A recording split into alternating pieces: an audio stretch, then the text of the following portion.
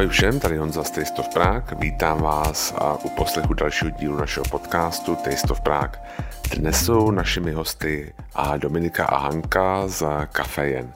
S Dominikou a s Hankou jsme dělali už jeden rozhovor v roce 2014, tak jsme se chtěli k tomu trochu vrátit a zeptat se, jak se vlastně po těch 7 letech mají. Bavíme se o tom, jak vlastně covid změnil nejenom jejich kavárnu, ale v podstatě celou pražskou kávovou scénu, o tom, jak řídí malý tým lidí a jak vlastně najímají lidi. Bavíme se taky o tom, oni přišli o sociální média, nebo přišli o Instagramový účet, jak se to stalo, co se stalo a jak to dopadlo. No a pak bohužel zabrousím do takové genderové otázky a okamžitě toho lituju. A nakonec jsem se rozhodl tam nechat, protože mě to přišlo docela vtipný. A je to jako taková lekce pro všechny ostatní, kdo by to chtěli dělat a vůbec tomu nerozumějí. A bohužel jsem do toho zabrousil, musel jsem z toho dlouho vybrušovat. No a pak je tam ještě jedna část, za kterou se musím omluvit. Vím, že tam nám na chvilku vypadlo spojení a já jsem tam, říkám i v tom podcastu, že to dám pryč, já to za boha nemůžu najít. Ale kdo už ten podcast poslouchá nějakou dobu, tak ví, že tohle není nějaká fine diningová restaurace, ale spíš takový fast food, takže doufám, že to bude stále chutný a doufám, že se vám ten rozhovor s Hankou a s Dominikou bude líbit. Tak tady to je Hanka a Dominika z Café. Tak ahoj, tady Honza z Taste of Prague, vítám vás u poslechu dalšího podcastu Taste of Prague a dneska tady mám Dominiku a Hanku za Café. Ahoj, holky. Ahoj. Ahoj. A my jsme spolu dělali rozhovor v roce 2014, já nevím, jestli na to pamatujete, byl taky jako velmi krátký, jste nám měli říct pár tipů, zrovna jsem se na to díval a kdy jste vlastně otevřeli Café? To já si vůbec nepamatuju, že jsme dělali rozhovor. Já si ho pamatuju velmi dobře. Pamatuju si, že jsem měla špatný outfit a ta fotka, kterou jste vy tehdy vyfotili, se potom hodně jako přejímala. Když se u nás psalo, tak vlastně ten outfit špatný šel se mnou docela dlouho. Takže... Jo. Proto jsou podcasty jako výborný, protože tam žádný outfit není, takže když jste měla rýmu nebo něco takového, nebo šišlala jsem na ten den. No a kdy jste otevřeli rok předtím, takže 2013 a shodou okolností tuhle sobotu, čili 15. května, slavíme 8. narozeniny. Jo. Jaký to bylo těch 8 let? Jaký to bylo? Jak to hodnotíte? No tak to je asi na nějaký delší zamyšlení, ale já myslím, že je to pořád sranda. Teďka ten poslední rok je takovej hodně jako kdyby aktivní, že se pořád něco jako vymýšlí a hodně se toho děje, což si myslím, že nikdo jako moc nečekal, takže vlastně je to jako zajímavý pořád, je to pořád sranda. Kvůli covidu. I kvůli covidu, ano. Jo.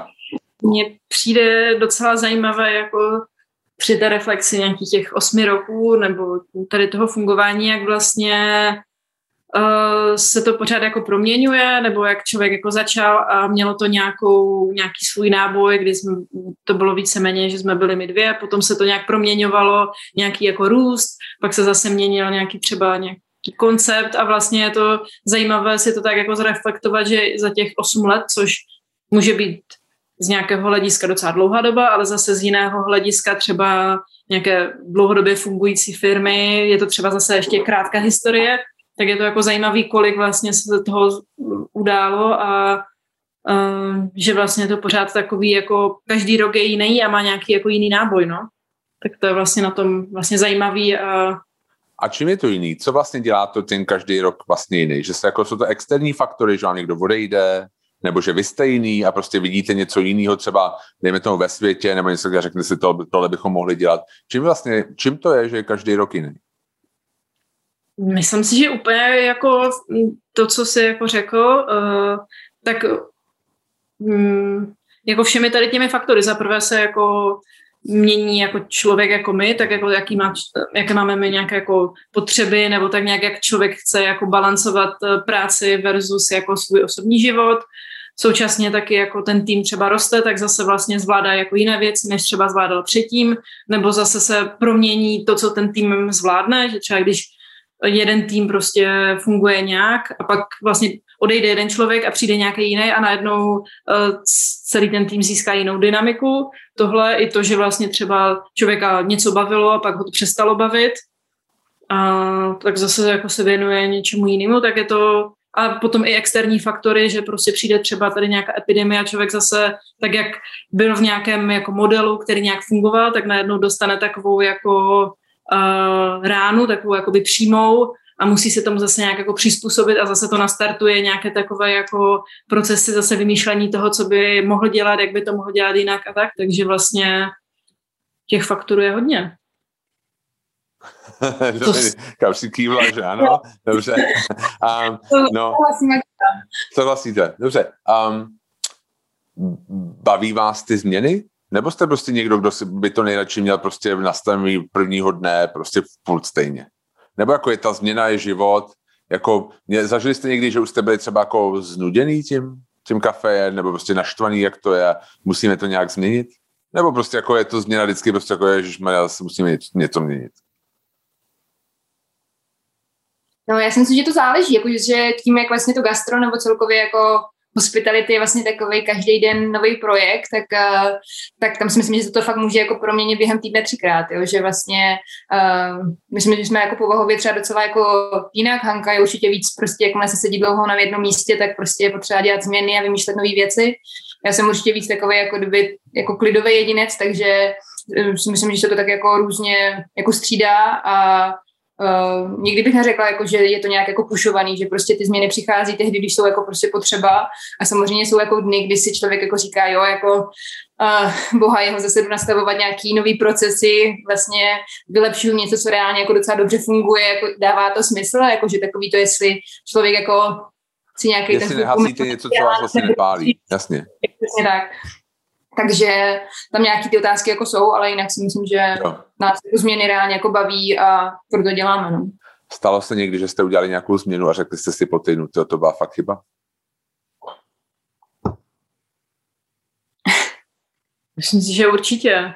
Ale jako těch věcí, co člověk jako za ten den rozhodne, je jako tolik, že určitě, jako ať už je to tím, že se dá špatná položka na menu, nebo prostě nevím, tady se během rekonstrukce mohlo udělat něco nějak jinak, tak určitě tam jako ty pochybnosti jako jsou, nebo já je minimálně jako mám, ale asi úplně takovou nějakou jako botu.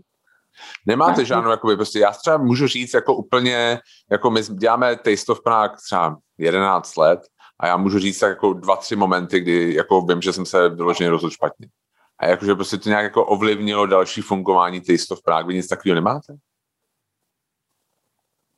No jako myslím, že těch rozhodnutí je spoustu, ale třeba nejsou až tak jako velké, které by úplně to, že to víc takových jako spoustu jako nějakých mikrorozhodnutí, které jako třeba se dlouhodobě jako nabalovaly, že třeba, nevím, spíš je to naopak, že se třeba dlouho k něčemu člověk jako neodhodlal za nás, že třeba jako k čemu potom třeba byla docela možná i dobrá tady ta jako nějaká tady ta krize loňského roku, že vlastně najednou člověk jako začínal úplně od nuly a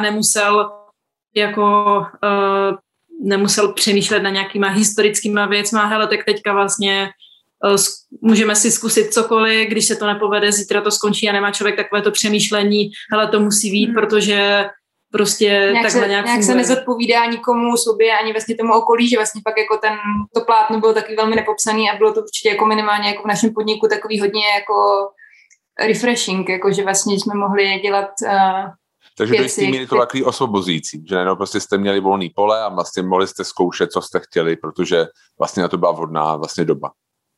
Jo, protože vlastně nikdo nic nedělá, jakože vlastně se vlastně všechno pak jako zastavilo a sice to bylo na jednu stranu jako velmi stresující, co se týče samozřejmě financí, co se týče i nějakého strachu jako z toho, co vlastně přichází, nějakých jako strachu v rámci jako týmu, toho, jak každý přistupoval k tomu, k nějaké tady téhle prostě nové situaci, ale na druhou stranu to vlastně bylo takový jako prostě restart a že vlastně nemusel člověk přemýšlet, hele, teďka prostě každý víkend jsme dělali víkendový special, tak vlastně teďka nemusíme dělat a bylo to svým způsobem jako, hele, vlastně nemusíme dělat to, co jsme doteď dělali, tak, jak jsme to doteď dělali a můžeme to vlastně vymyslet třeba nějak jinak.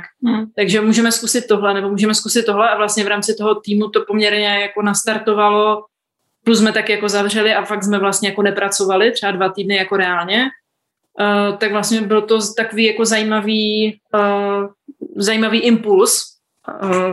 Neřekla bych, že to bylo ani dobrý, ani špatný, ale byl to rozhodně jako zajímavý impuls pro nějaké jako i zreflektování toho jako třeba toho roku předtím, protože třeba ten 2019 byl hodně takový, že jak i vlastně ekonomika byla docela jako na vysoko, tak vlastně všichni jsme pracovali jako strašně moc, celý ten tým a bylo to takové vlastně, bylo to jako stabilní, ale přišlo mi, že vlastně bylo to takový jako přehrátý, celá ta jako možná i jako ta firma a takhle, bylo to vlastně docela takový zajímavý jako restart z mé strany, nebo z mého pohledu. I jako, jak jsme si to reflektovali v rámci jako celého, ne jako, že i v rámci celého týmu, my vždycky na konci roku děláme nějaké jako hodnocení, že si každý jako napíše, že tak nějak jako reflektujeme, co se každému jako povedlo, co se mu jako líbilo, co se mu nějak nelíbilo, tak jsme i reflektovali, jak na každého z nás jako působila ta pandemie a i v rámci těch odpovědí jako toho týmu to vlastně bylo jako zajímavý, že vlastně bylo docela jako, že si lidi, nebo ten náš tým, že jsme docela všichni oceňovali, že jsme mohli jako se vlastně tak nějak jako vyblbnout, vymyslet něco nového, vyzkoušet si různé věci, ke kterým by se třeba jsme se dostali i normálně, ale třeba by to nebylo takové prostě, jo, teďka máme měsíc tenhle koncept, tak pojďme to měsíc takhle dělat, ale třeba by nám to trvalo 2-3 roky, než se k tomu jako dostaneme, takže tady tak. To jsme se na tom určitě jako kdyby shodli, že jsme jako vlastně, že nás ta jako pandemie v podstatě docela jako sladila na jednu vlnu i v rámci jako kdyby týmu a dost jsme jako táhli za jeden pro vás a vlastně jako fakt si myslím, že u nás jako lítaly nápady a nějaký jako kdyby srandy, tak nějak ze všech stran i třeba jako od lidí, co by normálně vlastně třeba ani do takových věcí jako nehrnuli, tak najednou to vlastně tam bylo. A bylo to fakt takový jako, byla to vlastně svým způsobem, to byla docela jako kdyby sranda, no. A možná to bylo i z druhé strany, že vlastně jako my jsme se vlastně ničemu vlastně potom jako ani jako nebránili, že za normálních okolností a fungování by člověk řekl, hele, jo, to zní jako zajímavý nápad, ale vlastně to teďka nejde, protože teďka tohle a takhle, jo, tak to zkusíme, no, tak když to nebude fungovat, tak to příští týden nebudeme dělat a vlastně tahle mentalita tady tohodle byla vlastně taková velmi jako osvobozující, no, nebo že mi to přišlo jako takový pak na jednu stranu, pak z druhé strany, pak měl člověk ty velké jako stresy z toho, jako jestli třeba ten bankovní účet, tak samozřejmě takhle, to je tak jako nahoru dolů, že vlastně tahle část jako byla super a pak ta druhá vlastně taková OK, no tak. Jasně. Dančo, ten nápad měl, už ho neměj, žádný nápady, ticho. Jasně.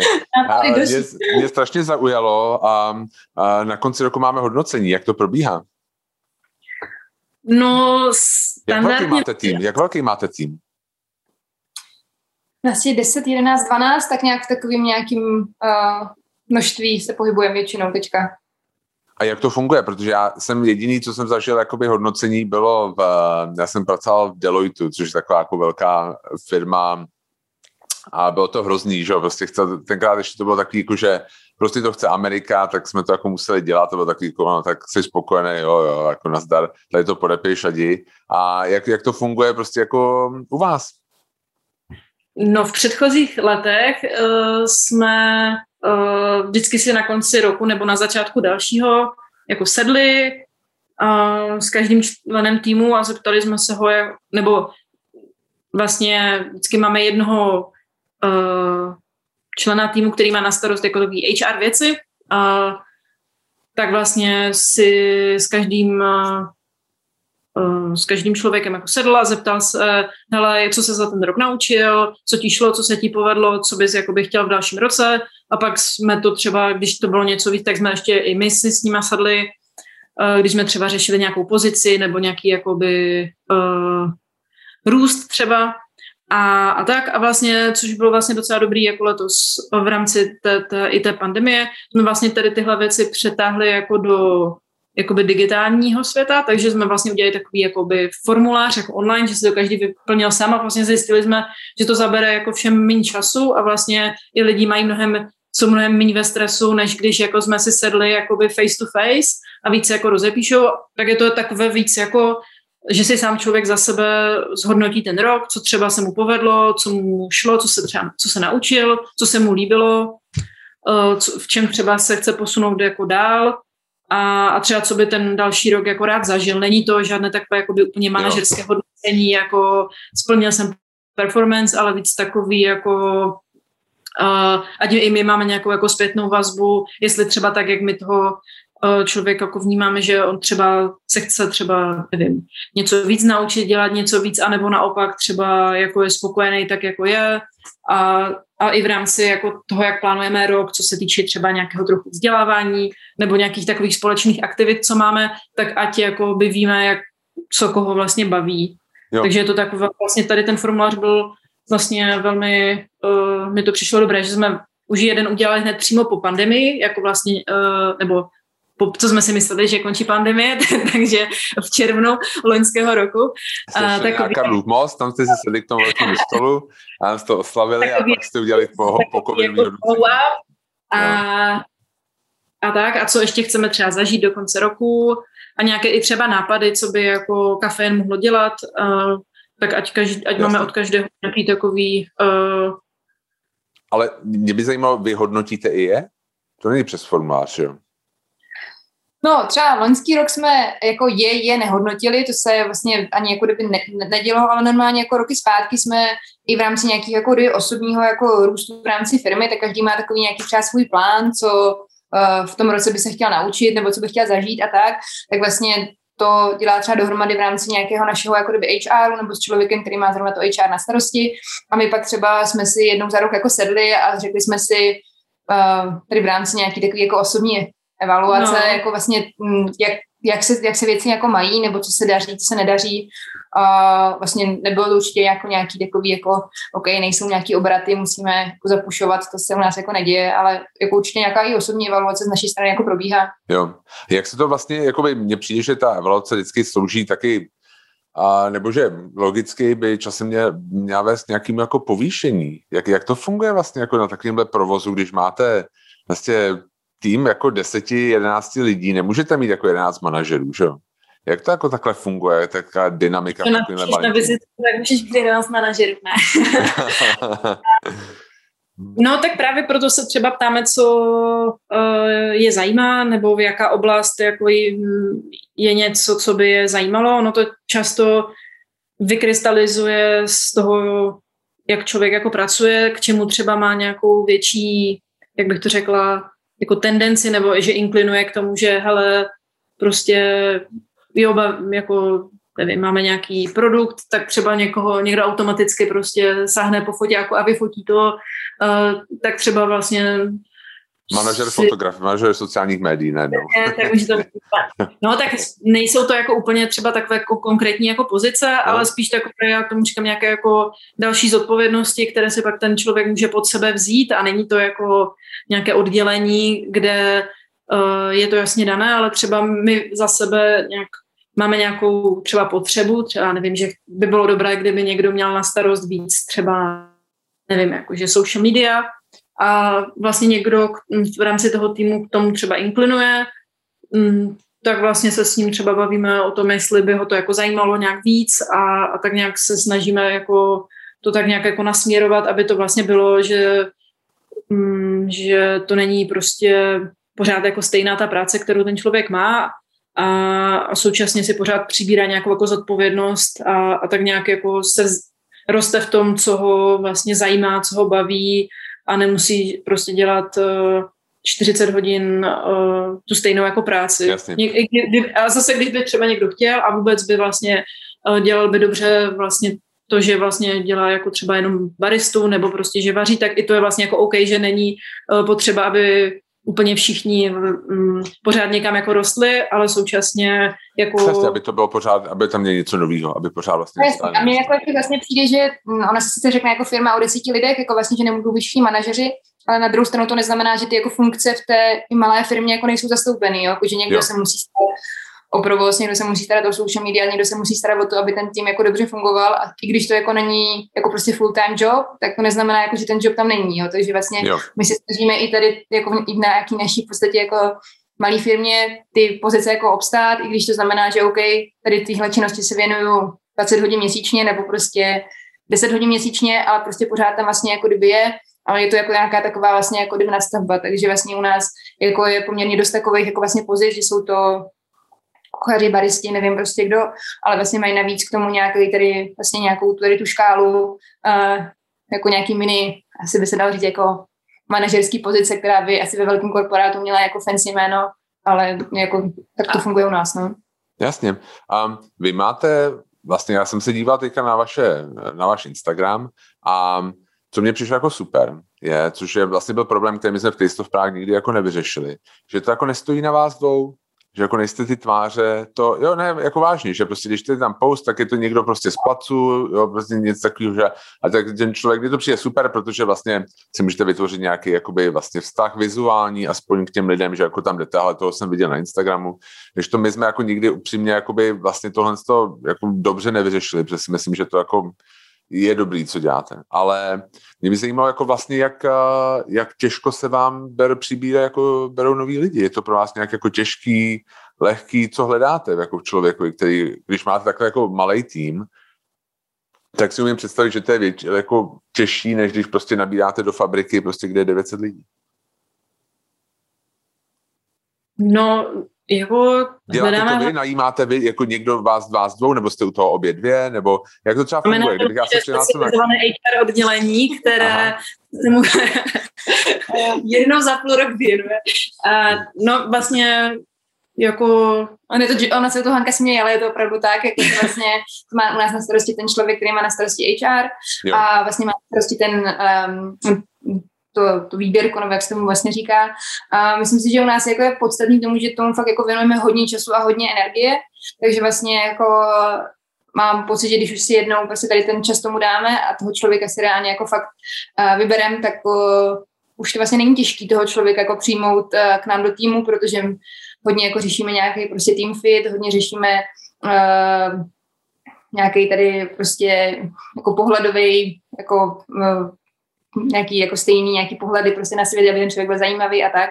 Takže vlastně my nejsme takový, jako že zavěsíme na Facebook, hele, napiš tady něco a my se tě pozveme jako na zkoušku nebo se stav, to se u nás prostě jako neděje, takže vlastně u nás v podstatě to výběrko je takový docela jako, neříkám sofistikovaný, ale vlastně jako trvá nějakou jako dobu, dáváme tomu nějakou péči, nějaký čas a vlastně v podstatě to vždycky dobře dopadlo, nikdy to nedopadlo nějak jako špatně a vlastně všichni lidi, co u nás jako zůstali, tak vlastně, nebo jsou, nebo jako jenom prošli, tak byly vlastně zajímavé osobnosti, které té firmě jako dost věcí jako dali, takže... Jako toho přijímacího procesu je to takový vlastně jako proces, že se snažíme najít někoho, kdo ten tým doplní třeba o něco, co v podstatě, když jako někoho nového hledáme, tak ten celý proces je takový, že si jako sedneme, jakoby my dvě vlastně s Domčou plus jako teďka Eli, která má na starosti u nás jako tady tu HR agendu a vlastně se bavíme o tom, jako koho hledáme, protože vlastně pokaždé můžeme hledat úplně jako někoho jiného. Buď to je jakoby full-timeový barista, nebo je to někdo do kuchyně, nebo je to někdo, kdo může být i prostě úplně junior a kterého si máme třeba prostor my v podstatě tak nějak jako vychovat, nebo zase naopak potřebujeme třeba někoho jako full-timeového seniora a tak dále. Takže vlastně že není to, že vyvěsíme, že hledáme baristu a pak jako se nám to stříbří, takže si spíš jako zadefinujeme, co vlastně od toho člověka čekáme, kolik by měl jakoby pracovat hodin, jestli to je jakoby brigádník, nebo je to jakoby full-timista a tak dále. A od toho jakoby vlastně odvíjíme to, jak lidi potom jakoby vybíráme a vlastně děláme takový jakoby první jako proces, to jsme teďka vlastně taky v rámci tak nějak jako covidu trochu ještě více jakoby automatizovali, že vlastně tu první část pohovoru jsme dělali takhle přes Zoom, což bylo vlastně tak jako zajímavé, že vlastně se člověk ani nepotká se svými budoucími zaměstnancemi, než přijdou na nějakou jako pracovní zkoušku. Tak vlastně a v rámci těch odpovědí, kteří nám jako píšou, že nechceme jako standardní životopis, ale spíš tak, ať jako se rozepíšou podle našeho nějakého formuláře o tom, co nás jako zajímá a pak jakoby vlastně hledáme, ne někoho, kdo třeba nás úplně, nechci říct jako zaujme nejvíc, kdo je takový ten jako perfect třeba jakoby papírově, ale někdo, kdo vlastně třeba vypadá, že vydrží s náma x let, nebo že vlastně je team fit, protože my taky jsme nějaký jako tým s nějakou dynamikou a někdo může být úplně skvělej, ale třeba do úplně jiného týmu, nebo do nějaké jiné firmy, nebo třeba potřebuje mnohem víc jako nějakou hierarchii, tak zase by se hodil do nějakého jiného. A na základě toho vlastně vybereme nějaké lidi, kteří nám přijdou jako fajn a ty pak jako vidíme face to face a vlastně pak zjistíme, jestli to, jak jsme si jako představovali tu dynamiku, že bude fungovat, že funguje, no. Takže je to vždycky takový jako samozřejmě stres, protože ve chvíli, kdy vám vlastně za poslední období, kdy vlastně jsme někoho hirovali, tak to byl hiring za mateřskou třeba, nebo za někoho, kdo odjížděl jako pryč, tak to vlastně byly takový jako lidi, kteří vlastně pořád jsou s váma v kontaktu a chceš najít prostě duplikát té osoby, která vlastně odchází, protože vlastně pořád tam jako vy jste takhle jako v kontaktu a tak je to někdy jako těžký, ale vlastně vždycky je to takový stres, no, že chceš najít někoho, kdo bude super a ono vlastně třeba často i to je takový, že ten vztah jako trvá se vytvořit, no. Jasně. Že vlastně jako je vlastně to vždycky třeba dobrý hned od začátku, ale vlastně to, co pak dělá ten týmem je, že ten člověk s tebou vydrží aspoň třeba půl roku, rok, protože vlastně pak teprve začne jakoby fungovat to, že my víme, že kam se ten člověk třeba může posouvat, co by mohl dělat dál a on vlastně třeba zase jakoby ví, že má nějaké možnosti a v tom je potřeba vždycky jako najít někoho, kdo má ten potenciál jako být s náma jako díl než prostě půl roku, rok, protože za půl roku, rok spíš člověk jako vytěží nějaký ten resource, ale není to jako nějaký dlouhodobý vztah, no. A to je pak jako hodně vysilující, tak asi to je takový můj nějaký point. A vám covid nějak zamával s týmem, nebo ani ne? Vlastně ne. Jsme jako, s náma to tak jako mávalo celou dobu, protože samozřejmě já vždycky říkám, že jak člověk má jako v gastru jako takový jako celkově ty stresy, že vlastně neustále se buď bojíš, mám buď málo lidí, nebo že těch lidí má moc, tak jsem říkala, že jako v covidu se to děje taky, akorát je to koncentrovaný v rámci jako týdne, jo? Že vlastně, že ty extrémy se opravdu jedno ráno jsem měla pocit, že vlastně nás moc a druhý ráno, že nás málo, takže vlastně tam ty nějaký věci jako byly, ale vlastně nezamával s náma, no, nám jako vlastně odcházela Štěpánka, prostě lidi do zahraničí, tak to bylo takový, že se furt řešilo, teda kdy už odjede, jestli odletí a kdy už za ní teda někoho nahajujeme, nebo vlastně to, takže vlastně těch stresů tam jako bylo spoustu, ale vlastně tím jsme jako fixní už tady nějakou dobu a... Co se týče nějakého jakoby, našich pracovníků, tak to spíš bylo, že spíš to bylo takové hodně těžké naplánovat. Jakože to nebylo takové, že má ten rok takovou jasnou jako dynamiku a víš, že někdo prostě třeba bude odcházet, takže zahajruje, že to fakt bylo takové, že v tom létě loňského roku jsme říkali, a tady jako budeme potřebovat na podzim jako někoho, nebo ne, nebo jak. A vlastně nikdo neměl žádné plány, nikdo vlastně moc nevěděl. Nikdo nechce žádný plánou, že nikdo nechce takový, jako vlastně rád chodím do práce, chtěl bych chodit do práce pořád, tak je to takový jako... Tak spíš to bylo takové nenaplánovatelné, ale jinak jakoby jako na to jako se klepu, že jsme vlastně nemuseli nikoho propouštět a že to vlastně jako takhle jsme se udrželi. Já píšu jako z naší podstaty vlastně toho, co děláme, tak my jsme nejenom prováděli, ale tak jako v rámci toho jako marketingu, abychom nalákali ty lidi, tak jsme psali vlastně u těch restaurací, že včetně o vás. A vlastně jednu dobu, jako ono je hrozně těžký něco napsat, když máte psát třeba o jako 100 jako podnicích, aby to bylo každý jako jiný, jo, protože to je, že vlastně jako příjemná obsluha, jako milá obsluha a jako kvalitní jídlo, to se dá jako napsat o každý jako restauraci. A takže jako vždycky vlastně, když o tom píšete, nebo když o tom píšu já, tak hledám vlastně, co je ten jako taká ta, jak se říká, ono to není na tohle, ale je to dobrý, taky ta unique selling proposition, jo, prostě co jako vlastně jako čím jste jiný. A jednu dobu jste vy byli jiný tím, že jste měli vlastně jenom jako ženy. Je to tak, že jo? V jednu chvíli jste měli a vlastně pro vás pracovali... To nám to seklo, takže jsme vůbec... Tak ještě já to zopakuju. Já to tady střihnu, já se schválně podívám, kde to bylo, protože já vím, já jsem viděl, tak koukám. Tak já to ještě jednou. Takže vlastně u vás jsem hledal vlastně to, co je vlastně jako jiný a vlastně co u vás bylo jiný jednu dobu, protože myslím si, že už to neplatí, bylo, že vlastně jste zaměstnávali jenom ženy, že jste tam byli jako samý holky. Je to správně? Bylo to tak jednu dobu? Nebo se pletu?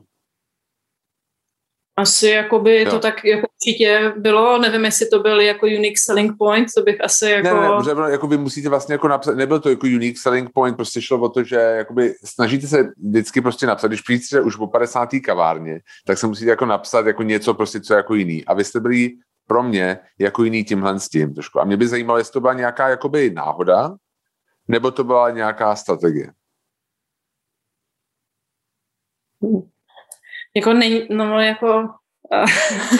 Strategie to určitě nebyla. My jsme jenom, jako já jsem tady na tuhle otázku taková velmi jako senzitivní, takže my určitě jako jsme nikdy nechtěli vystupovat, takže u nás pracují jenom ženy a jenom ženy k nám jako můžou jako se hlásit. Takže... Ale současně pak zase nechce člověk působit, že je to takový jako dissing, jakoby tady tohle, že to vlastně, tak jak se možná v té předchozí otázce odpovídala na to ten náš ekosystém toho jako hiringu, tak ten vlastně prochází úplně jako vlastně stejně úplně od začátku, možná předtím jsme to dělali jako v menším jako týmu nebo tak dále, ale vlastně ten systém toho, jak vlastně si k sobě vybíráme jako parťáky a parťačky, tak je takový jako podobný a vždycky hledáme jako team fit a toho nejlepšího kandidáta nebo kandidátku, která se k nám hodí a vlastně v jeden moment to vytvořilo takový jako silný tým jako skvělej holek a byl to jako holčičí tým.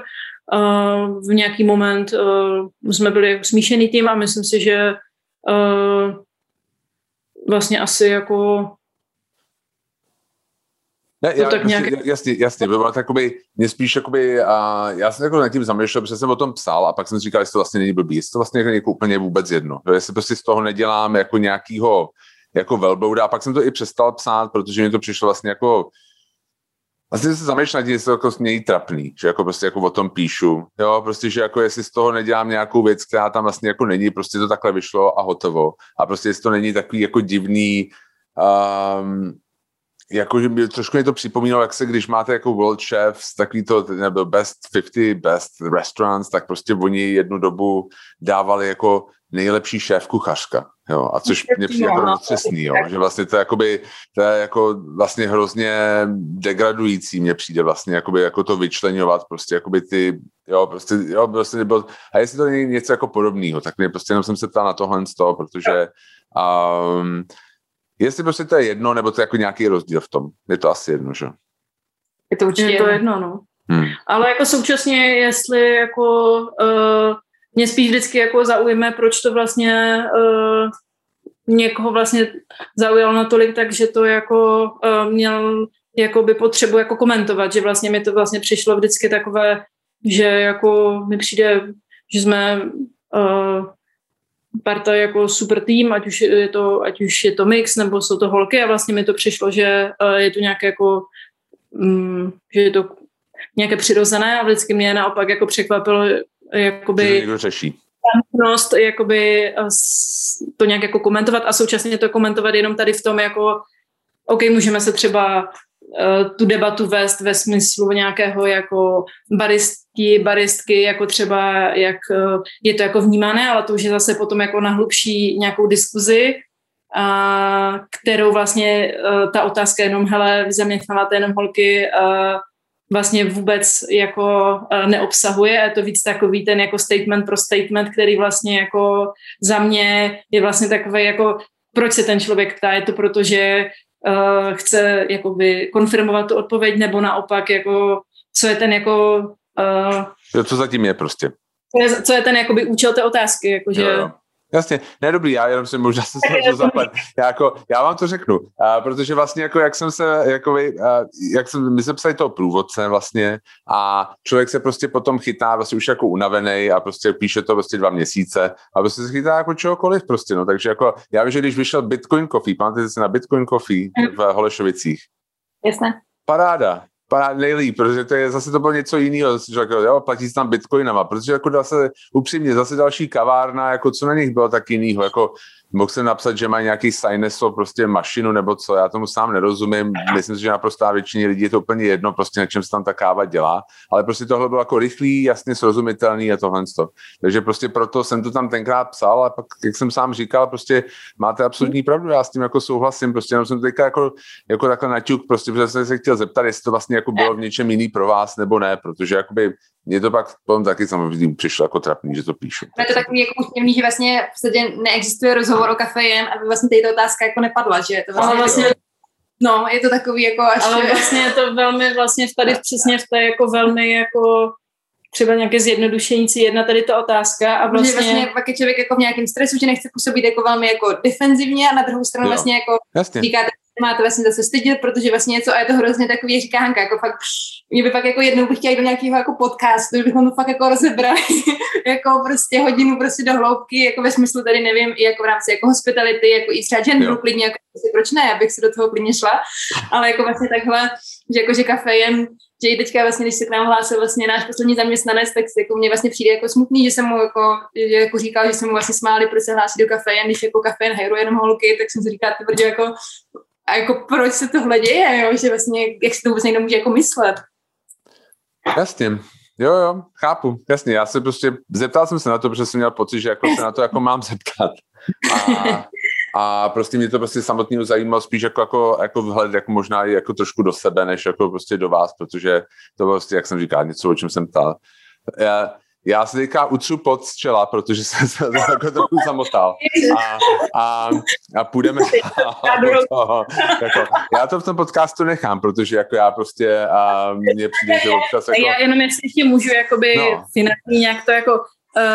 samozřejmě, jak jsme vlastně začali být jako podle mě jedna z, nechci říct jako z první kavárny nebo takhle, ale samozřejmě jakoby jsme měli větší procento jako baristek, než jakoby baristů.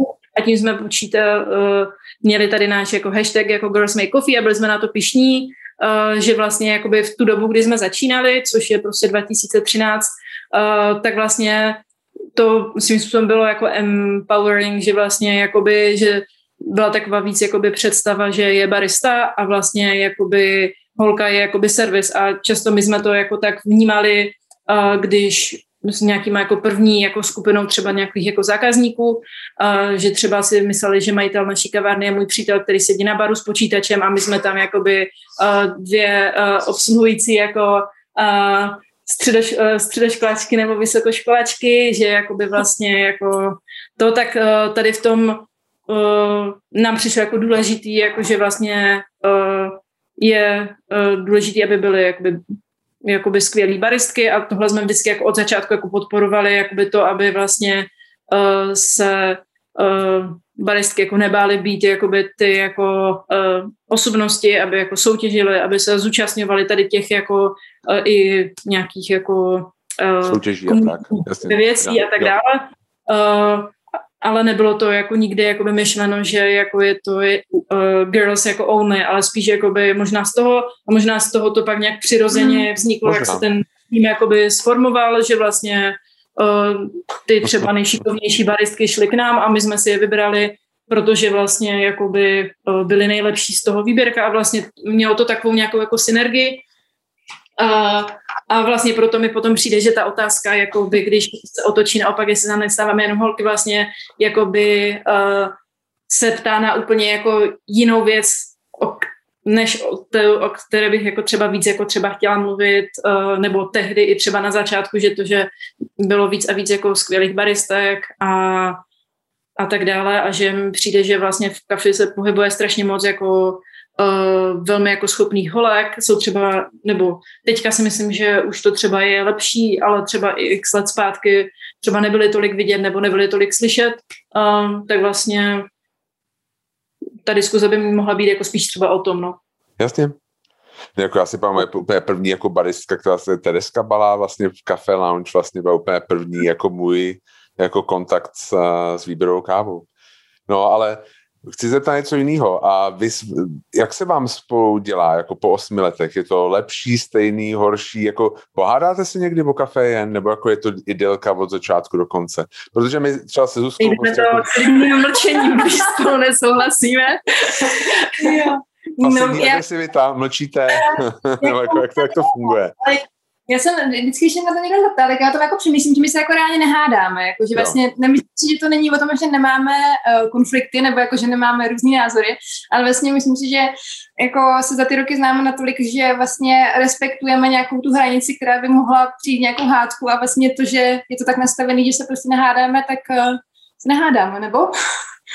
Teďka se nehádáme a teďka se sázím. Jo, takhle. No ale tak jako třeba umíte si představit, že byste udělali jako exit někdy? Že byste prostě odešli z Café? Jedna nebo druhá nebo najednou? Každý měsíc. Každý měsíc, jo? Ach, jo.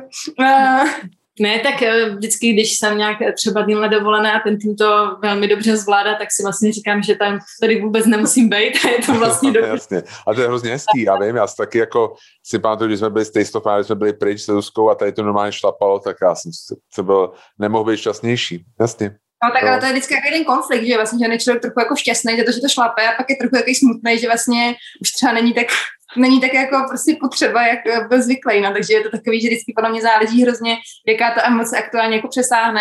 Když je to tady to tak si pak člověk říká, no tak vlastně už bych mohla pracovat 3 dny v týdnu, nebo prostě vlastně nevím něco. A pak je někdy takový to jako, že vlastně to je takový ten smutek, že vlastně už třeba tomu nemáte třeba tolik co dát, nebo že už to na vás tak jako nevisí. Jo. A no, takže jako určitě jako si někdy nějaký jako odchod umím představit, asi toho, na něho nemyslím jako teďka aktuálně, ale jako, že asi jsem nikdy si nemyslela, že budu je nadělat prostě už do konce života. Jo. Máme do 10 let a pak jako se rozmyslíme, co s ním dál. Jo, jasně. Tak to tiká docela ještě 2 roky a pak přijde velký rozhodnutí. Jasně. Do 10 zapletneme a pak uvidíme, co dál. Jaký ty změny, co jste udělali během covidu a teďka se začíná mluvit o tom, že se začne znovu otevírat, teďka se budou otevírat zahrádky vlastně v pondělí, možná někdy časem prostě i vnitřek. Necháte si něco z toho covidu, z těch změn, jako naučili jste si něco, co jste řekl jako super? Jo, a já jsem to požádal? My si určitě necháme spoustu věcí, jakože vlastně jako, já jsem teďka ona přemýšlela, že mi vlastně přijde, že se jako, že i z těch 8 let, vlastně reálně teďka jako 1,5 roku funguje v nějakým jako lockdownu, že mi vlastně jako nepřijde, že je to taková jako krátká doba na to, že mi vlastně přijde skoro jako, že se trošku jako změnil koncept a vlastně, že i ta jako firma nebo ta kavárna je prostě trochu jiná a já úplně za sebe necítím jako důvod to prostě teďka celý se zabalit a říct OK, tak zase si budeme hrát na to, co jsme byli prostě před 2 rokama. Mně vlastně přijde, že nás to všechny baví. Máme jako štěstí v tom, že to baví ty naše zákazníky, nebo vlastně teďka je to otázka, že jestli to bude bavit i dál, až se třeba otevřou a budou zase jiné možnosti a tak to zase nevíme, ale jakože mně vlastně přijde, že je to jako super, takže já si myslím, že my si těch věcí necháme tady, bych řekla, skoro jako většinu. No, já myslím, že bude jako zajímavé pozorovat, jako jak se promění i ten trh, nebo vlastně po čem i bude poptávka mezi těmi zákazníky, protože třeba, když to jako zhodnotíme, jak se třeba proměnila ta struktura těch jako zákazníků, kteří k nám jako chodí, tak vlastně předtím byla jako velmi relativně jasně daný den, že vlastně ráno se šlo do práce, cestou do práce se zastavilo u nás třeba, pak přišla nějaká vlna takových, jako vy, co pracovali vlastně z kavárny, nebo třeba nějaký jako schůzka, pozdější branč a pak jako odpolední takový nějaký kafíčko. Ale současně vlastně nevím teďka, jaké množství z těch lidí vlastně má home office a vlastně vůbec jako do té práce třeba nepůjde a teďka je to otázka, jestli oni se jako vrátí do té kanceláře anebo zůstanou v tom našem jako distriktu a budou mít zase jakoby jiné potřeby, že vlastně tohle je věc, kterou asi nedokážem, nebo já to nedokážu predikovat a vlastně asi to je takové těžko predikovatelné, takže si myslím, že si vlastně zachováme co nejvíc těch konceptů, co máme a budeme tak jako asi připravení se tak nějak jako přizpůsobit tomu, jako co přijde, že si nemyslím, že se vlastně dostáváme do nějakého standardní situace, která byla před x let, před tím rokem a půl, že naopak vlastně jakoby přichází nějaký new norm, kterou vlastně ale ještě úplně neumíme jako definovat, co to jako bude. Myslím si, že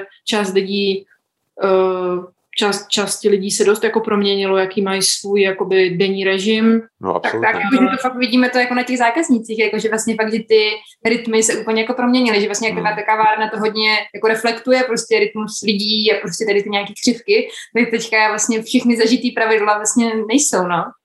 No, já vím, já vždycky mi nějak v únoru, březnu píšem takový jakoby souhrn jako o výběrový kávě v Praze. A jako já vždycky to dělám tak upřímně, že mu to za minulý rok prostě to okopíruju a jedu a měním podle toho. A napsal jsem takový moudro v roce 2019, že vlastně, že pražská scéna je specifická tím, že nemá moc jako take-out, jako take-away coffee prostě, že jo. A teďka, jako říkám, no teďka ale vlastně vůbec jako neexistuje nic jiného, jako než take-away coffee, jo. Takže vlastně jakoby Bůh ví, no, prostě nikdo vlastně neví, no. Je to pravda, že asi některé restaurace mám pocit, že jako opravdu tajně sní o tom, že se otevřely restaurace a vlastně jako ten rok jakoby se smázne a všechno bude vlastně úplně stejný, jak bylo prostě předtím. Ale mám pocit, že to je hrozně jako naivní představa, no, tady v tom, nebo jako, že, nevím, mně to tak jako nepřijde, že se to bude dít. Jako u nás vlastně, my jsme podle mě hrozně jako specifičtí tou polohou, my jsme vlastně jako ve Vršovicích, jako vlastně ve čtvrti, kdy se jako žije a teďka i v rámci toho lockdownu se tam žije jako vlastně o to víc, ta koncentrace lidí tam prostě spíš jako narostla, než by se nějak jako ponížila.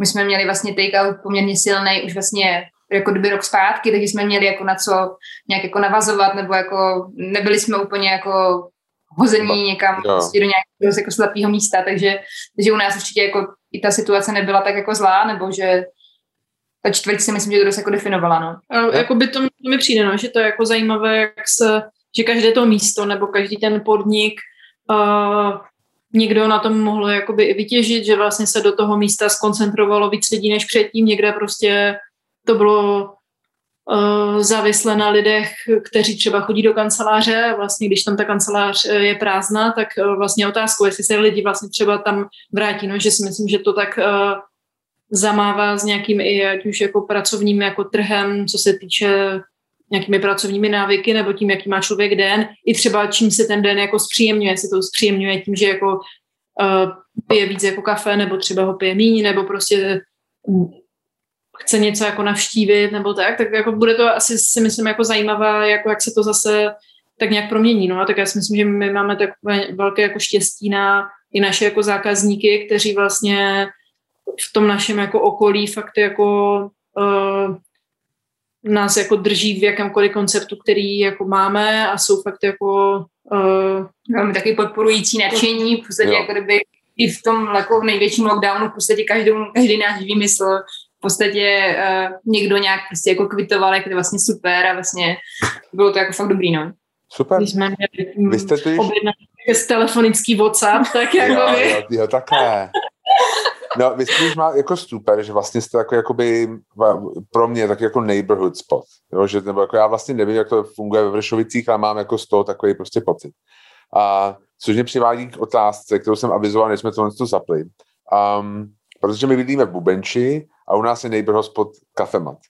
A jedna prostě, co nás na tom fascinuje na Cafématu je, že oni nemají absolutně žádný sociální média. Že vy jako uděláte fotku kafe, chcete nalinkovat, nemáte co linkovat. Tam prostě jako není nic, jo. A je to v pohodě, tam přijdete a je tam fronta každý den, až někdy si říkám, už mě to jako začíná je trošku jako štvát, protože vlastně fakt jako třeba 10 lidí prostě a pak tam čekáte. A vám, jestli to pamatuju dobře, v minulém roce někdo vzal Instagramový účet, nebo kdy to stalo? Bylo to to bylo, když jsme hirovali, protože to si pamatuju, protože jsme měli ready jakoby post na hiring a pak jsme to neměli kam postnout. Jasně. Takže to byl nějaký jako listopad nebo nějaký takový jako konec roku. Jo. A co se stalo teda? No, jako někdo prostě, tak já myslím, že docela to asi ty nějací lidi, kteří tohle jako dělají, tak je to nějaký jako standardní hobby, že pořád hledají nějaké účty, které by tak mohly jakoby si nějak ukrást. Takže v nějaký moment nám... Víkend to byl, no. To byl jako víkend a člověk to bylo takové seriální, protože jsme to jako měli v přímém přenosu, že vám chodí ty e-maily, že vám někdo, že si mění heslo, si řekneš, jo, Domča mění heslo, OK, tak asi ho nějak jako ztratila a pak v nějaký moment Domča píše, hele, ty jsi měnila heslo, říká ne a nic a vlastně tam začne chodit e-maily v nějaké turečtině, jako Turkish people in Prague, jako se vám změní jako v Café, pak i lidi na jako tom Instagramu, nebo nám tak jako začali jakoby psát, nebo tak nějak vlastně to bylo v takovém, pak si jakoby claimujete zpátky jako ten účet, ale vlastně protože ten účet jako se smazal, tak vlastně nemáte co claimnout. Takže to tak nějak bylo v takovém jako taková intenzivní 2 hodiny takového nějakého, kdy jsme furt tam klikali na jako a hledáte nějaké varianty. Instagram support, který neexistuje, že jo? Jasně, no. Takže vlastně jako, takhle vlastně jako... A co se jako dělo panika, nebo jako naštvání, co jako byly tam ty emoce? Já si pamatuju, že jsem tady jako seděla na tom gauči a teďka vlastně se člověk strašně snaží něco jako udělat a vlastně jako si cítí ne jako bezmocný, ale takový to, že je strašně jako nasraný a chce si to vybít na to jako Instagram support, že jo, že prostě, ať vám prostě někdo jako poradí a proč jako můj jedinečný problém, který mám určitě jako jediná na světě, ať ho prostě teďka aktuálně ten Instagram jako řeší. A vlastně jako nejvíc na tom jako to nasrání, jako takový to, že si říkáte, tak to už se muselo někomu jako zdát, takže taková ta představa, kliknu do Google, prostě ve 3 krocích udělám tady to, co po mně budou chtít a Instagram účet je zpátky a vlastně, že to se vůbec jako neděje. A pak vlastně navíc jsem měla nějaký ten jako update Instagramu nebo něčeho takového, že vlastně všechny ten postup, to v tom 3. kroce jste měl zadat nějaké heslo někam a ta kolonka tam prostě nebyla, jo. Takže to bylo vlastně takový, když jsem pamatuju, jak jsem u toho seděla prostě, jako tablet, počítač, telefon v ruce a vlastně na všech těch jako devices jste si něco snažil dělat.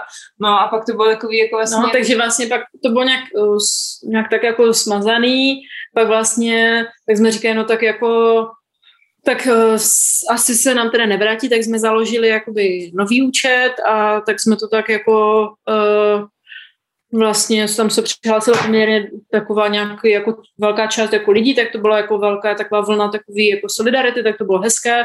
Pak samozřejmě je to takové, že vám všichni píšou do komentářů jakoby rady, co máte dělat, což vlastně je strašně hezký, protože se to zajímají, ale vlastně to přesně to, co už jste jako 4krát udělali, že jo? Yeah. Takže vlastně jako, což je vlastně takové to, jako jo, ano, jako, že napsali jsme na support a to. A tak jako někdo napsal, ty si dvojité ověření. A někdo jakoby psal, že se mu to stalo a že pak jakoby, ale vlastně jim to vrátili, takže vlastně nějaké jako rady a tak. A že máme jako... No a pak vlastně ten účet vlastně nebyl dohledatelný. Ale pak nějaký moment, jakoby jedna vlastně zákaznice právě psala, hele, jakože ten účet je aktivní, jakože se nějak jako přejmenoval, že tak jenom, že by bylo vlastně dobrý jako napsat, ať jako vlastně si lidi odhlásí jako ten původní účet. A vlastně já jsem říkala, aha, on je aktivní a vlastně v ten moment vlastně jsem klikla a mohla jsem si ho claimnout zpátky, jakože jsem se do něho dostala, že jsem dala změnit heslo a vlastně přihlásila jsem se, protože vlastně nebyl jako chvíli jako smazaný. Byl jako v turečtině a tak, takže vlastně v nějaký moment, tak vlastně to bylo takové, že tak já to zkusím, teď jsem to klikla, teď jsem tam dostala to heslo, byla jsem tam, zadala jsem všechny tady ty, že jo, ověření a tak a teďka jste zpátky jako v tom domě nebo bytě, který vám vykradli. Teďka vlastně tomu trochu nevěříte, ale vlastně jako jste tam zpátky, teď se tam smazalo nějakých jako x postů za nějakých poslední 3 měsíce nebo půl rok. A jsem říkala, tak jsme tady zpátky a teďka můžeme to používat, anebo se máme teďka soustředit na ten novej a pak nějak jako už jsme se v tom zase jako zpátky zžili a vlastně tak nevím, no, jestli to někdo hackl, je to hacknutý, ale myslím si, že ne, že to asi prostě v nějaký ten moment někdo využil nějakého prostoru a nám se v nějaký moment podařilo to si claimnout zpátky, no, že kontaktoval vlastně vás někdo, jako, že vám to chtěl jako za nějakou úplatu vrátit? Právě ne. U nás právě nestalo, no, jako, že by někdo chtěl nějaký peníze, nebo tak to se nestalo. Asi to bylo fakt jenom prostě proto nějaký přeprodání, nebo prostě jenom nějaký jako followery asi chtěli přeprodat. No, a my ani jako, my máme, že 10 000, ani, jako, že to není jako, že bychom byli jako úplně vele účet, ale asi se to hodí, no, někomu. No a který jste použili teda a vlastně ten účet, který používáte? Ten starý. Ten starý, původní. Původní, no. A teďka otázka zní, vlastně potřebujete to vůbec? Jako Instagram nebo sociální sítě? No jako Instagram třeba, jako jak jsem říkal, vlastně ten kafemat, že ho nemá, vlastně vypadá to, že to vůbec nevadí. Asi záleží. Pocítili jste to jako ztrátu, jenom prostě jako, že vám někdo něco ukradl, ježišmarja, nebo jste to jako pocítili na tržbách? Jakoby v ten moment, jak byla ta pandemie a vlastně člověk si hodně zvykl, nebo my jsme si dost zvykli s těma našimi zákazníkama i tak přes tady tohle komunikovat, že to vlastně bylo takové, že něco vymysleli a i vlastně bylo to velmi o dost jako třeba ten půl rok jako na těch sociálních sítích živější, ne teď z hlediska toho, jako co třeba postujeme, ale i z hlediska třeba té komunikace, jako i těch directů a tak dále. Takže vlastně jako v ten moment to byla taková velká panika, že vlastně má člověk jako před Vánocem a teď máte nachystaný, co chcete vlastně jako sdílet, co vlastně jako tam přijde takhle. Tak to bylo takový jako, že to člověka zasáhlo. Mně to přišlo jako úplně, jsem si říkala, tak to proč se budeme teďka dělat, protože vlastně my jsme třeba v té době hodně jeli třeba v nějakých takových boxech, prostě produktech a tak. A vlastně pro nás to bylo docela jako silný médium, že vlastně my jsme byli schopni dát box na Instagram a do 3 hodin ho vyprodat, jakože vlastně říkáte, jako naletíme do okna, nebo co budeme dělat. Taky to auto budete jezdit autem po Vršovicích a bude to nějaká tako hláku, když jezdí prostě nějaký jako z farmy, tak něco takovýho. Café z Jenu. Café z Jenu, boxy, snídaňové boxy. 9 hodin a můžete si víc jenom z domu, tak já to dobrý. No jako já si teda myslím, že někdy je škoda vlastně, že bych nechtěla náš Instagramový účet jako zpátky, ale vlastně, že vždycky, když člověk má nějaký trouble, tak vlastně někdy z toho vypadnou i docela fajn věci. Ale jako jinak myslím, že jako ty sociální sítě tady v tom je to jako, já si asi nedokážu představit, že bychom jim neměli, protože vlastně od začátku jako na začátku jsme víc komunikovali přes Facebook, protože to bylo živější médium, teďka vlastně se to přeliflovalo na Instagram, otázkou je, kam se to bude posouvat dál. Tak vlastně jakoby byla to taková víc jakoby naše taková jako přímá komunikace, co vlastně jako děláme a přišlo mi to jako fajn to tak jako sdílet, ale současně si nemyslím, že je to jako úplně nutnost, nebo respektive já vlastně nejsem úplně fanoušek takových těch jako unifikovaných jako Instagramů, které jsou Instagram jenom prostě proto, že chtějí jako prodávat, že mi vlastně přijde, že když to někdo má takový jako osobní nebo nějaké takové, tak mi to přijde jako fajn, že nebo že se dozvím, že něco mám, ale nepotřebuju jako tam mít pořád stejné fotky a jenom tak, jako, že tady to prodejní médium, protože v tu chvíli mě ten účet i z hlediska mě jako uživatele úplně nebaví. A to mi přijde lepší, že klidně to může mít být ala kafemat, že je to prostě místo, kam se prostě chodí, protože se tam jako chodí a je to úplně jako super, je to vlastně upřímně jako skvělý koncept, protože vlastně to, co si člověk jako neuvědomuje, jako ty sociální sítě zabírají strašně moc jako času, jako ta tvorba toho kontentu, i když jako si řeknete, že uděláte 1, 2, 3 stories, ale jako to je 2 hodiny práce, že jo, a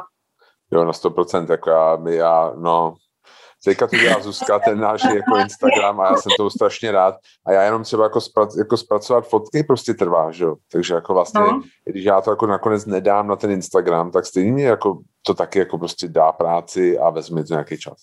Jasně. Poslední dotaz. Já se na to vždycky ptám podcastu, to je poslední věc, taková ta guilty pleasure. Co si dáte, když máte blbou náladu? Mně by bylo přišlo zajímavé, jestli to víte sami o sobě, jako jedna o druhý, jestli víte, co je to jako guilty pleasure tý druhý. To je taková jak jsou takový ty soutěže v televizi, jak se poznají manželé, jestli se znají moc dobře, tak tady se prostě můžeme na to podívat, prostě jak dobře se znáte, tak jako víte jedna od druhý, prostě co je ta guilty pleasure. No jako, já bych si jako něco bych řekla, nevím, jestli úplně jako chytla třeba aktuální guilty pleasure, ale jako tedy nějaký... tak říkej. No. Tady ty tekutý všechny věci, jako slaný karamely a javorový sirupy a tady ty všechny sladké věci, medy a tak, ne? Prostě lžička v ruce, sklenička v druhé ruce a jede se. Jo? No to ne. No jako dávám si to na něco jako sladkýho, jako guilty pleasure. A bych říkala, že žádný to nemáš. No jako já si myslím, že jakékoliv co je pleasure nemůže být guilty, jako a priori. No, já bych řekl, jo. Já myslím, že jo. A pro mě guilty pleasure je v podstatě hodně věcí se prodává na benzínové pumpy. Jako, víte co, něco vlastně takového, že jakoby takový rychlý cukry pro mě, jo, nebo něco takového. Vím, že vlastně to je špatný, jakoby, a jako pro mě upřímně totálně guilty. Je to pleasure velká, ale jako, já to mám stejně, jakože. Jo. Jako Zuzka to nesmí vědět, jako já prostě pak sbírám nějaké jako obaly auta. Z mojeho šálku. No. A co? Je ten věneček takový arašídovej, nebo co? Ořechový rohlíček. Jo, ořechový rohlíček. Ale to taky jako v kategorii, že to není guilty pleasure, to je normálně jako regular svícké kafe. Jasně. Jo, to je prostě pleasure. Ale guilty pleasure bych u mě byly určitě chipsy. Chipsy? A jaký? Slaný nebo jenom slaný? Žádný? Ne, slaný, žlutý lejs, no. To je jako preclíky. A nebo preclíky v čokoládě. Preclíky v čokoládě. Preclíky v čokoládě. A jaká značka? Musí být z ledničky. Z ledničky? Já nevím, jak se jmenuje. Flips to jsou, ano. V mléčné čokoládě musí být z ledničky, aby ta čokoláda křupala. Jasně, abys to nerozpouštěl v ruce třeba. Tak. Moje guilty pleasure je asi Ben & Jerry čokoláda, zmrzlina, a že z toho jako výdám jenom ty čokoládové kousky. Jo. Takže potom na konci je jakoby jenom zmrzlina. Jo, jako trochu ten zmrzlině s ním, ale jakože... Dáte Hanky a vytáhnete v mrazáku, ale už tam nejsou ty čokoládové kousky. Takže a vlastně počkat, a kdo dojídá tu zmrzlinu teda? Můj partner Martin vždycky řekne, že jsem to rozdrbala. Protože já mám třeba u nás, jakoby, já už jsem na ty dosti o tom mluvil, já si koupím oříškovou granulu a druhý den z toho mám granulu, protože Zuzka je prostě napůl člověk, napůl veverka a má prostě tam jako v noci dojde a ona prostě to všechno ví do posledního. Musí vysypat a prostě... Já nechápu, ona si může jít a prostě jít se koupit oříšky někam, jako to přece není jako problém. Ale ona prostě to jako, to je přece tak guilty pleasure, jo, protože vlastně jako na to nemyslíte v obchodě, ale pak prostě na to je ta chuť, jo, a pak vlastně... Ale když víte, že to tam je, že jo, to je nejhorší. No právě, no. Moje guilty pleasure, pak ještě jsou takový ty všechny jako retro, jako... ty třeba takový prostě piškotový dort jako s mandarinkou, s zakysanou smetanou, tady ty jakoby, takový, nebo piškoty s banánem, s čokoládou, a takové to, co jsme jedli jakoby děti, no. A to se kupuje někde, nebo to se jako uděláte doma? To si jako i udělám, no. Jo. A jo, tak to už je potom méně guilty pro mě, jakože vlastně, když jako do toho dáte ten čas, jako, tak to už potom jako regulární prostě pleasure. Jasně. No nic, děkuju moc, já moc děkuju za ten rozhovor, doufám, že já vám přeju prostě Jenovi a oběma prostě aspoň ty 2 roky doklepat do těch 10 a pak se uvidí. Já něco řekla a to se mnou pokáhne. Já bych tam dal teďka na den takový to odpočítávadlo velký, prostě, jako digitální. To je dobrý, to tam děláme. A pak jako, ale tam nebude, co se stane po, jakože víš, jakože... No to jak se všichni báli, jak se to překlopí do toho roku 2000 a všechny počítače se vypnou a nikdo bude tady doba ledová, tak prostě se uvidí, co se stane, až to dojde. No, 15.5.2023 je otázkou, jestli další den na to jen otevře nebo ne. Přesně. Já připojím se. Jestli jako celý Vršovice jako Atlantida prostě se nesesunou prostě někam do země a zaniknou. Tak jo, jako nastane konec světa. Je to možný. Tak mi taky děkuji. Díky moc.